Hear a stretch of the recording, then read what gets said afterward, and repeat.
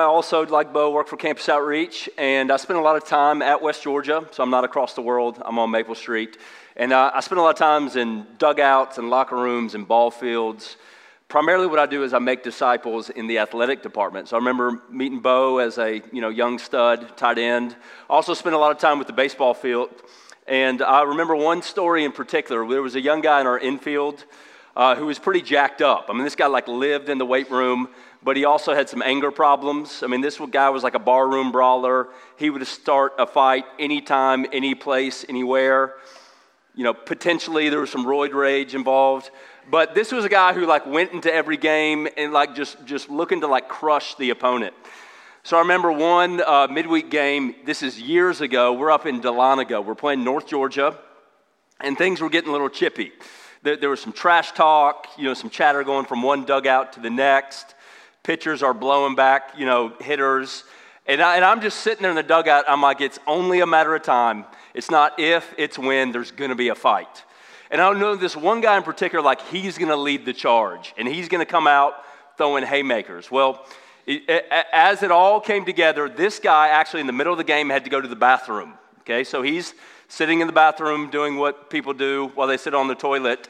And the West Georgia batter is at the home plate, and the pitcher just beams him. I mean, just hits him with a fastball right in the side, and immediately there's a bench-clearing brawl. And I'm sort of jogging out there. I'm like, no, guys, don't fight. Trying to hold back the West Georgia guys, doing whatever I can just to not take an uppercut to the jaw. And it's a baseball fight, so there's a couple guys, with some headlocks. Some guys are just throwing fists, but most guys are just taunting, pointing fingers, and not really doing anything about it. And so the fight starts and finishes in about 90 seconds. That's it. And by the time we're all going back to the dugout, this guy comes out of the toilet, and he's like, guys, what did I miss? Okay, guys, this is a decent analogy, not a great analogy to kick off a sermon, but here's the point of the story. We have a guy who was eager to fight, who wanted to battle, and yet he was so fixated on handling his personal business that he did not realize there was a battle going on around him. You with me? Okay? There was a war going on around him, and he totally missed out on it. And so we've been doing a series for the last couple weeks about spiritual warfare. And the point is this, okay? You might be thinking to yourself, well, Ben, this is like peacetime. We're Americans. It's the 21st century. There's no battles. Things are smooth. I'm middle class. Everything's okay. It's chill. I'm coasting through life. Well, what Paul would say, he would say, whether you realize it or not, you're in a war. You and I are in a war. And if we're in a war, there's a couple truths that we need to reckon with. First is this, is you have an enemy. The enemy is described in Ephesians 6 as the evil one. In other places in Scripture, he's described as the devil, the Satan. Christ himself describes Satan as this, as somebody who wants to steal, kill, and destroy you. So not only do we have an enemy, there's also a battlefield. Anytime there's a war, there's a battlefield. Think about this. There's no neutral ground in this spiritual war because God made everything, the heavens and the earth, and therefore Satan is contesting every inch of God's creation. Jesus said this in the Lord's Prayer. This was his prayer. On earth as it is in what? In heaven. And so conversely, it's not necessarily Satan's prayer, but it's his desire that on earth as it is in hell, every inch of creation is being contested. And here's what Paul says about this battle. This isn't like drone warfare. There's no sniper rifles. Verse 12, he says, we fight up close and personal. He says this is hand-to-hand combat because we're wrestling with the evil forces. That means that evil is getting up in your grill. 4 times in this passage, Paul says to believers, I want you to stand firm, to be resolute, to dig your heels in, to be stable, to be firm in crisis. Now remember, Paul's talking to the church. Paul's communicating to believers. And he reminds us that we need to put on the armor of God. He says you got to put it on. So we've talked about the belt of truth. We've talked about the breastplate of righteousness. Last week, we talked about the gospel shoes. And if you missed it, here's essentially what Paul is saying. He's saying these are all gospel truths, that we've been justified, that we are righteous, that we have a relationship with the truth. Jesus Christ. And what Paul is saying is he's saying, take the truth of the gospel and you got to wear it. You got to feel it. You got to use it. You got to take these truths and you got to drill it into the very center of your heart. And once you do that, you'll be ready to fight. But here's what's interesting. Until this point, as Paul talks about the breastplate, the belts, and the shoes, those are all items that you wear at all times. If you're a soldier, you wear them every time you step into battle. Today, we're going to talk about the shield of faith. And this is actually a situational item. You don't use it always. There are particular circumstances and situations where we just need extra protection, where we actually need to take up a shield. And so that's what we're going to discuss this morning. When and how do I take up the shield? So if you could, read with me. We're going to be in Ephesians 6, 10 through 20. It says this, finally, be strong in the Lord and in the strength of his might. Put on the whole armor of God that you may be able to stand against the schemes of the devil. For we don't wrestle against flesh and blood, but against rulers and authorities and cosmic powers over this present darkness, against the spiritual forces of evil in the heavenly places. Therefore, take up the whole armor of God that you may be able to withstand in the evil day, and having done all, to stand firm. Stand therefore, having fastened the belt of truth, put on the breastplate of righteousness, and as shoes for your feet, having put on the readiness given by the gospel of peace. Here's our verse for this morning, verse 16.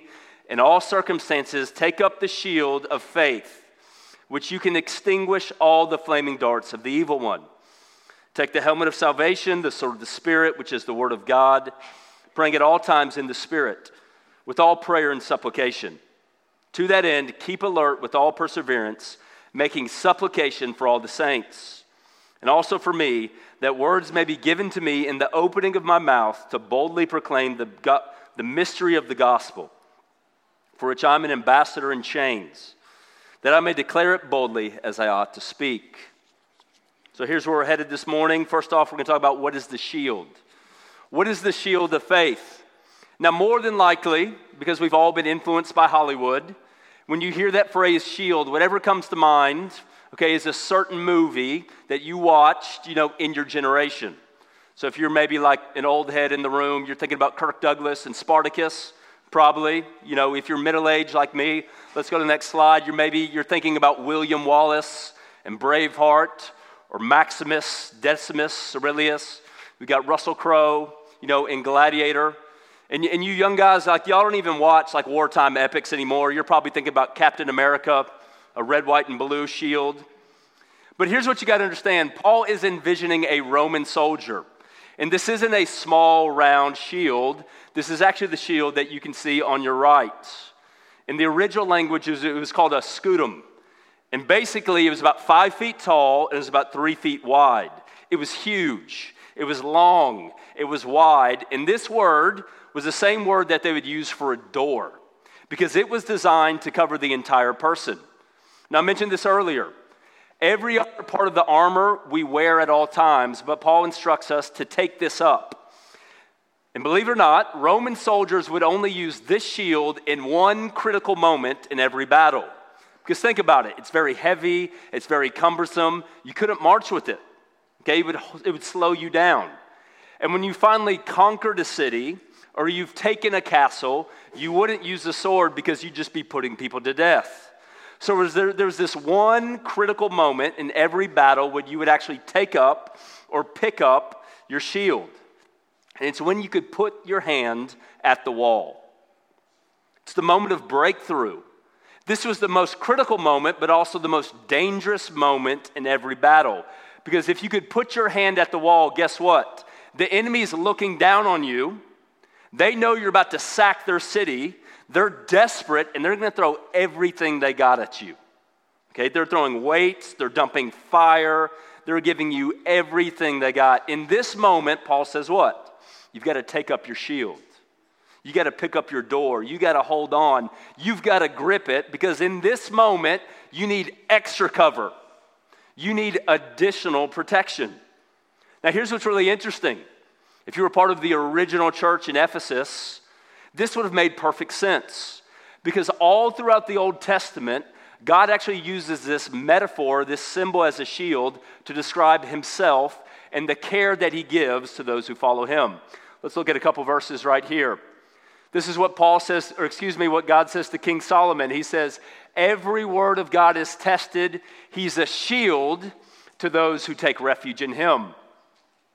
In Psalm 28, this is the warrior, the soldier David, recounting the character of God. He says what? The Lord is my strength. The Lord is my shield. My heart trusts him and I'm helped. And then finally, God himself reveals himself to Abraham as what? He calls Abraham to do something audacious and bold and ambitious, to leave the comfort of his home. And God says what to Abraham? I'm your shield. And your reward shall be very great. And so this is literally what we're doing. We are joining the saints of old, Solomon and David and Abraham. When we say God is my shield, we say I'm going to hold on to the promises of God. I'm going to grip onto the power of God. He is my cover. He is my protection. So what do we need protection from? What are we being covered from? Well, we're being covered or protected from the darts of the enemy. So what are the darts? Well, the darts are literally arrows, but not just ordinary arrows, because here's what the enemy would do. They would take the arrow and they would dip it in this flammable substance. They called it pitch, and they would light it on fire. So just think about it. If somebody's shooting a flaming arrow at you, it's not only going to hit you, but that material is going to bounce off you, it's going to splatter, and it's going to land on other people's shields and clothes, and it's going to start more fires. Now, here's what you got to understand about the flaming arrow. Okay, this was very strategic because it was scary. It was designed to induce alarm so that when you would get to the wall and people start, and you start seeing the flames around you, you're going to run, you're going to retreat, you're going to get scared and just take off, okay? So it's one thing to see like another soldier, that you're locking arms with, like go down because of an arrow, but to see somebody consumed by flames, that's terrifying. And in this passage, Paul likens fiery darts to the schemes of the evil one. Now here's what you got to remember, okay? The devil doesn't fight fair, and he doesn't use traditional weapons. Satan doesn't drop literal bombs. He doesn't use tanks or planes. The only weapon that Satan uses are lies. And so when he's shooting or flinging darts at you, he's sending lies in your direction. And so sometimes Satan will lie about you.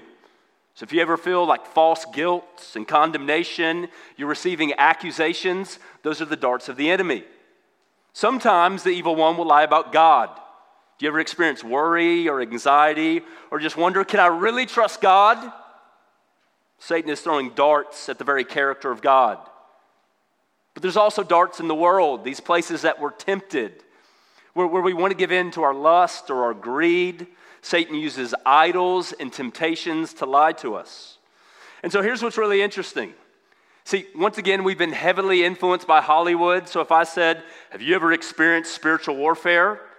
There might be some crazy scene that comes to mind, like a Catholic priest, with a crucifix, like some sort of, dramatic deliverance moment. But I recently came across this story. This is pretty funny. There was a lady, somebody was telling me about being at line in a cookout, okay?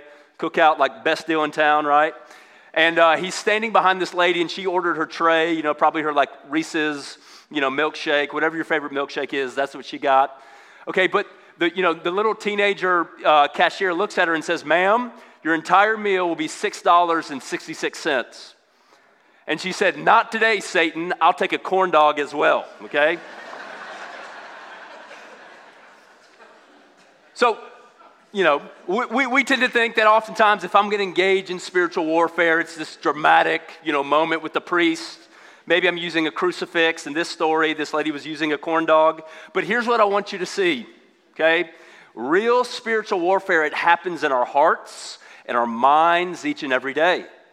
Because we're battling against the lies of Satan and we're fighting back with truth. This is what spiritual warfare actually is. But here's what we're going to hone in on this morning. We're going to talk about suffering and trials. Because we've talked a lot about how the enemy comes at us and tries to tempt us and we respond with truth. This morning, we're going to talk in particular about going through suffering and adversity. Because once again, all throughout Scripture, you will see that adversity is compared to fiery trials. Let me give you a few examples. Isaiah 43 says this, when you walk through the fire, you won't be burned, and the flames won't consume you.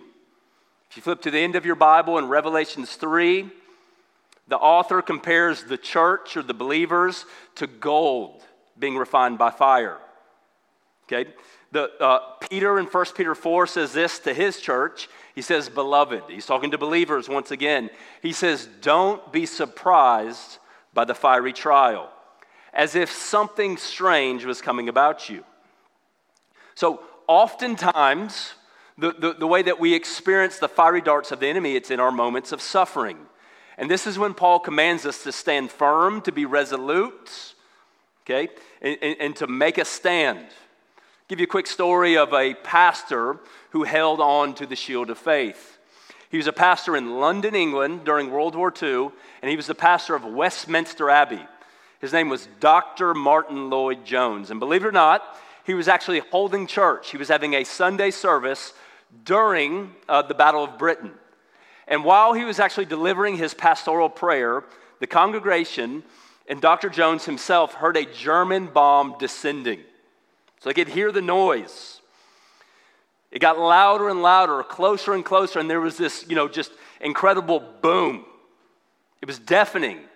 It was a shattering sound. The chapel started cracking. The foundations were shaking. The ceiling tiles were falling. Many people in the church actually jumped up out of their seats to take off running from the chapel. But what did Dr. Martin Lloyd-Jones do? He took a brief pause. He collected his thoughts, and then he kept on praying. He kept on praying. This man held on to a shield. And to make the story even better, there was actually a British officer in the audience. This man had seen heroism. He'd seen valor, and he said this, I've seen many things in the trenches of France, but I've never seen anything more remarkable than the way that man went on with his prayer as though nothing happened. Don't you want to stand firm like that? Don't you want to hold the shield? So how do we take it up? This is what we'll talk about now. How do we take up this shield? Now, if you're anything like me, if you want to take up a new hobby, take up a new craft, where's the first place you go? YouTube.com, right? So you want to take up a golf club? I want to learn how to hold the club, swing the club. I got some YouTube tutorials. My wife is an artist. She wants to learn how to watercolor. She wants to take up the paintbrush. She hops on YouTube. Unfortunately, did a little research. No YouTube tutorials on how to hold a shield, okay? They don't exist. So let's break it down because this is a mental exercise. This is something we do internally in our minds and hearts. We fight the lies with the truth. That's how we hold up the shield. So number one, we got to believe that God is better. That God is better. Turn to your neighbor and say, God is better. So God is better than sin. God is better than sin. See, every time we sin and disobey God, we're actually believing the lies of the evil one. When we disobey God and break His commands, with our actions we're saying, God doesn't know what's best. The evil one knows what's best.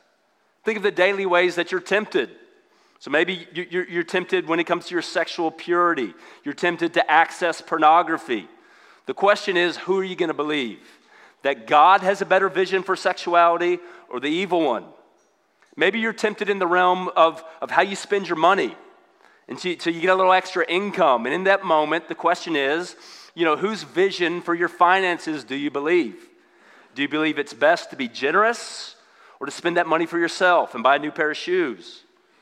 Maybe it comes to your free time and it's before work and the alarm's going off. In that moment, you got to decide, do I trust that God's way is best and that I need to spend time reading my Bible and praying and meeting with Him, or did I hit snooze 2-3 times and spend extra time in my bed? The point is simple, but the point is this: when I obey God, my shield is up. When I trust God, my shield is up.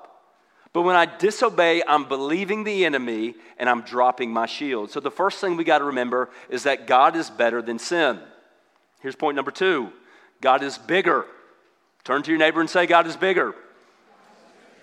And here's what I mean. God is bigger than your trials. Now, I don't know what you're exactly experiencing. It could be an injury, it could be disease, there could be relational tension or friction, it could be a mental health struggle, it could be financial, it could have something to do with your family or your children. But remember, Paul says these are like fiery darts. They're fiery, they're hot, they're scary, they're anxiety-inducing, but they're small compared to the shield that is the shape of a door. In fact, elsewhere in Scripture it says that whatever we face in this life is light, momentary affliction when we compare it to the eternal weight of God. It's a dart, but compare it to the shield. There's another story of a missionary. This man's name was John Paton. John Paton was actually a missionary to South Sea Islanders. Now, you want to talk about a tough group to do ministry with? This was a tribe that was known for cannibalism, okay? And so they did not have the Bible translated in their language. So John Paton every day would set himself to translate the New Testament into their language. And so one day he was actually working in his study, and one of the natives actually bust into his door, might have been a college student, and he just lays himself on the chair. So he's chilling, he's relaxing. John Paton's trying to translate the New Testament, and this native looks at this missionary and he says, "It is so good to rest my entire weight on this chair." And this came at the perfect moment, because John Paton was struggling with his translation, because what he realized is that there was no word for trust, believe, or faith in the South Sea language. But in that moment, it came to him. He says this, "I had my word. I realized that what faith was, it was resting your entire weight on God." So this is what Paton did. He translated the whole New Testament. He actually leads an entire tribe of cannibals to faith. But this is what it means to hold on to the shield of faith. I place my whole weight on God. So whenever I'm tempted, I remember that God is better. Whenever I'm being tested by trials and adversity, I remember that God is bigger. And I know the fiery darts, they feel hot, but we got to focus on God, our shield, in the midst of trials. So do you see this? We got to remember that God is better, God is bigger. Number 3, y'all ready for this? God uses the heat. Can you say to your neighbor, God uses the heat? Because you might be thinking to yourself, you're like, "Ben, I'm tracking with you that God is a shield, but are you even a real pastor? Do you even know my life?" Because if God's really surrounding me and protecting me and defending me, my life sure doesn't feel safe. Do you know what happened to my family member? It doesn't seem like God was protecting me here. Do you know what I've gone through? I don't feel defended. And here's what I would lay before you. Because if you are suffering, and there's many in this room that are, would you just consider this? That God could be using this small suffering to shield you from a greater suffering. That God could be using a smaller suffering to shield you from a greater suffering. See, God uses heat. God allows hardship and adversity and pain to protect us from something worse. And ultimately, that's hell. But here's God's design, His intent, His purpose with the heat, the adversity of life, that it would force us to run to Him as our shield. Let me give you a couple examples. Let's go to the next slide.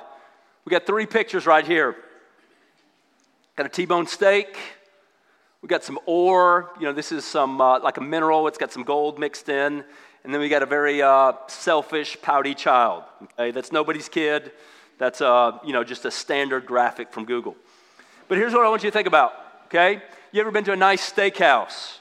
And everything's a la carte. There's no combo meals. And usually before you make your order, they wheel out the cart of meat.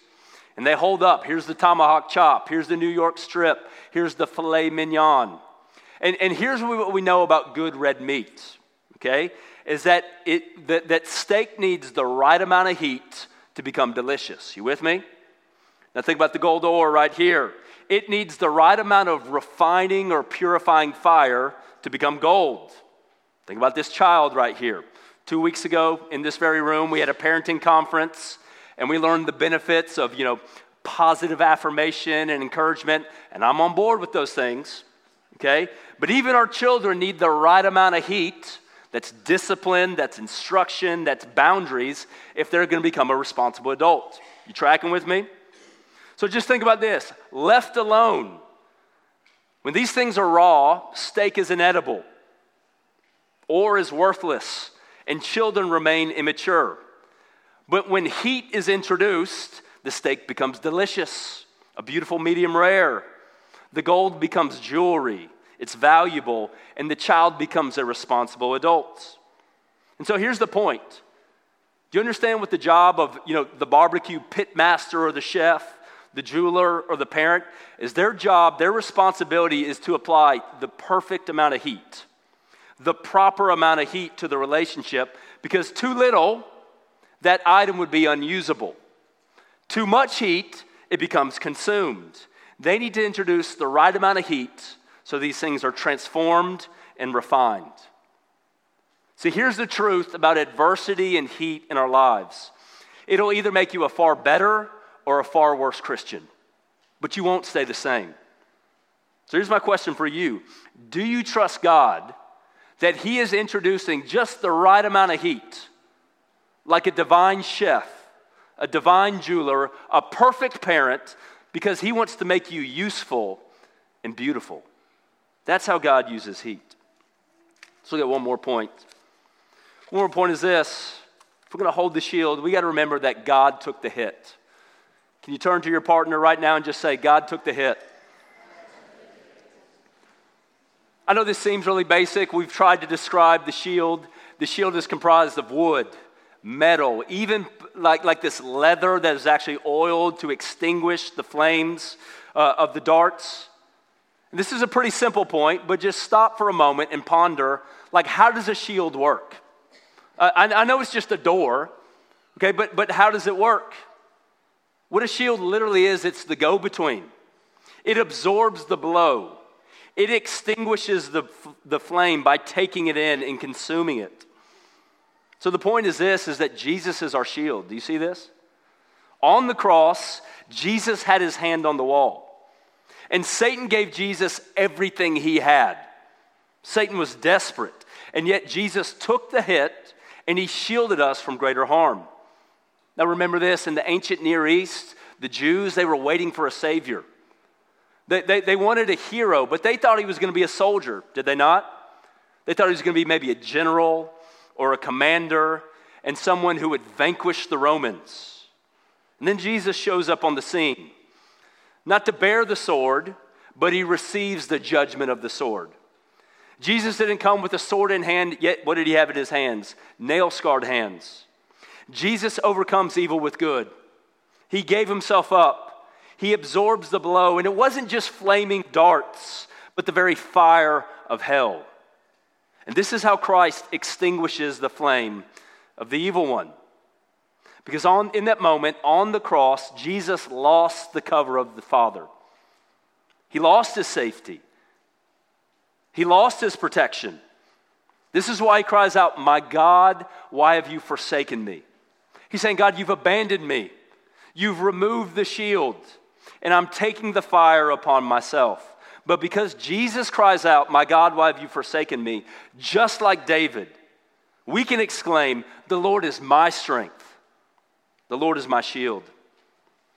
So brothers and sisters, if Jesus has taken on your suffering, why would He ignore your suffering now? This brings us to our last point. This is where we'll wrap up. So here's the question. Where are we taking our shields? In other words, what direction are we moving? Now remember, the shield was used in a critical point in every battle. When we got our foot on the enemy, when he's about to tap out, when we're at the wall, on the verge of conquering. In fact, when these Roman soldiers would fight, they wouldn't just hold the shield in isolation. They would actually be shoulder to shoulder, almost like in a platoon or a brigade. They called this a phalanx. Let's go to the next slide. This is what it would actually look like. Let's go to the next one. There you go. It would look like a phalanx. And this is why we need other believers. We need the church so we can actually form a wall of protection. And we can strengthen each other's faith. But just think about this for a moment. The shield is a defensive weapon, but we're actually playing offense. Are you tracking? And I realize that you guys listen to podcasts and you read the blogs and you watch cable news, and everybody's talking about the de-church movement and the rise of secularism and how most people in this next generation identify as non-religious. But we are not taking up our shields to retreat, to run away, to withdraw, so we can hold up in a fortress and just wait for Jesus to return. Remember, we're at the wall. And the only time we take up a shield is when we're attacking. And so this is really important for two types of people in the room. Some of you have gotten way too comfortable in the battle. You might be thinking to yourself, well, Ben, I'm not feeling a whole lot of darts. I'm not getting attacked. Maybe it's because you're away from the front lines. So the point is this: you don't need protection when you're a mile away from the wall. When you're chilling, distracted, disobedient, locked in on your phone, embracing comfort. For some of you, the reason why you're not being attacked is because the enemy doesn't respect you as an adversary. Others of you are brand new Christians, or maybe you're making decisions to be serious disciples of Jesus. And just know this: the moment you make a decision to battle evil in your life, to battle evil in your family, in your workplace, in your city, you need to expect fiery darts. This seems a little counterintuitive. Some of you are like, Ben, I just decided to follow Jesus and my life seems harder than it's ever been. It's because the enemy thinks you're dangerous. Let me give you one more cheesy story. Up until a couple of years ago, I still played intramural sports, at West Georgia. I was like the old middle-aged white guy just trying not to get hurt, okay? And so we played pickup basketball, and what I would do is I'm a lot better at assembling a team than like playing on the team. So I would get a bunch of football players on my team, okay? So I'm talking like guys who are all like 6'4", could jump out the gym, like dunk basketballs, and then there was me, okay? And we'd always go up like 20 on these other teams. So I was like the 11th man on the bench. I'd get in there, they'd pass me the ball, and whoever was defending me, they would like see the other guys on my team and then look at me, and they would give me like 6 feet of space, just whatever, because there was no respect, and I didn't earn the respect. Well, we actually hit one game, and one guy on the team was like, Ben, you really don't shoot a lot, and you really don't score a lot. I'm like, because y'all are a lot better than me. And they said, Ben, today we all talked about it. We want you to score 10 points this game. I was like, guys, we might not win this one, but I'll give it my best shot. I'm a team guy. So they passed me the ball. As luck would have it, I put up a little shot, and it goes in, okay? And then somehow I poke a ball out, take it coast to coast. I get a little layup. Next time we know, I get the ball, and the defender is not 6 feet away. Guess what? He's about 6 inches away, okay? He's in my grill. He's like on me like white on rice. I can smell him because he respects my game, okay? Whether I earned it or not, okay? Does the enemy respect your game? If you're a new Christian, if you're a new disciple, when you get serious about following Jesus, oftentimes your life gets harder. So when you commit to obeying God or being serious about evangelism or making disciples, when you align your life with the Great Commission, you'll experience what Paul did in Romans 7. Paul says this: when I want to do right, evil lies close at hand. It's all up in my grill. One last verse. Because Jesus says this, he echoes the same sentiment. He reminds his disciples, he says this: I'm going to build my church. You see what he's saying? He's saying, we're playing offense. We're on the attack. And he says this: the gates of hell will not prevail. Talk about a pregame speech right there. That'll get you fired up. Reminds me of another bridge. Anybody ever been to the Golden Gate Bridge? Okay. From what I understand, it is the longest and tallest suspension bridge in the world. It's over 1 mile long. Believe it or not, it's not actually gold, okay? Who knew? But they built it in the 1930s, and it was extremely dangerous, okay? Because think about it. If you were a worker, a bridge builder, you would have to get on some sort of scaffolding, some sort of suspension, and if there was a strong gust of wind, it could knock you off the bridge and you would fall to your death. And this was actually a serious problem when they were constructing the Golden Gate Bridge. 35 men fell, and 11 of them died. And so the whole workforce was terrified. They'd show up to work every day, this big, daunting project, thinking, this might be my last day of work, because I might fall to my death. The foreman, the boss, was getting anxious as well, okay, thinking like a foreman. He's like, we're going to miss our deadline. We're going to be over budget. My workforce is terrified. They might even die. And so he came up with an ingenious solution. Does anybody know what he did? He actually built a safety net. He built a safety net. And they were able to complete the bridge in 2 years, under budget and before the deadline. When's the last time that happened with the construction project? And 19 men, after they erected the safety net, fell, and instead of dying, they survived. Here's the point. Here's what we learned from the Golden Gate Bridge. If you're going to devote your life to building a bridge, you need a safety net. Well, brothers and sisters, if you're going to devote your life to building disciples and building the church, you need a shield. Because both tasks are dangerous, they're risky, they're anxiety-inducing, and just like Paul, we desire to boldly proclaim the gospel. So what do you and I need? We need a covering. We need protection so that we can focus on success rather than survival. Well, here's where the story gets even better. I told you that 19 men fell and survived. Did you know this? They actually started a club, like a little fraternity. And like frat guys did, they met at a bar, they get some beer, and they tell stories about how they experienced the saving power of the net. Like any good club, they had a name. They were called the Halfway to Hell Club. I think you were to see where the story is going. Well, brothers and sisters, you know what we are? We're a club. And we don't meet in a pub. We meet in this church every Sunday. And here's the story that we recount, that we exhort, that we celebrate, is that Jesus didn't descend halfway into hell.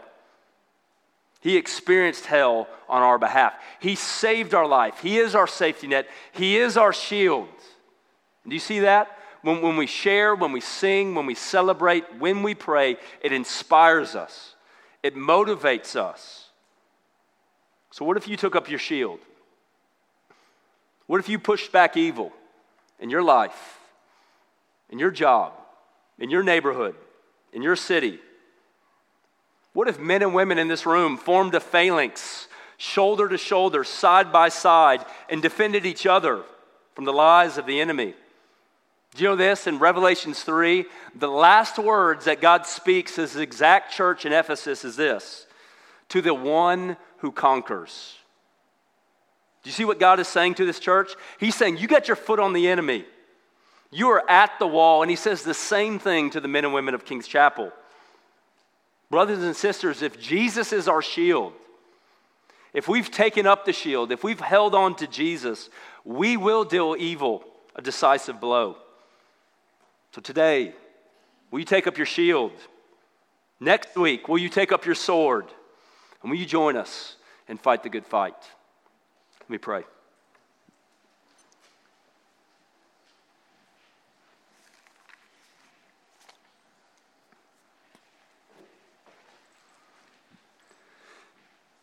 Jesus, you tell us in this life we will face tribulation, but take heart, you have overcome the world. God, there's just a reality. Life is hard. There's fiery darts. There is a war going on around us. For the men and women in this room who are not acquainted with the hardship of battle, will you open our eyes? Will you move us towards the front lines? Will we pick up our shield? Will we pick up our sword? For those of us who are fighting, Lord, I pray that we would lock arms with our brothers and sisters in this room, that we would hold the shield together, that we would push back evil, we would defend ourselves from the lies of the enemy. Lord, in this city, will we deal evil and wickedness a decisive blow? But Jesus, you are our shield. You extinguished hell. You absorbed the blow. You took the hit. Lord, may we be men and women who conquer and fight and battle to the power that you give us. We pray in your name, amen.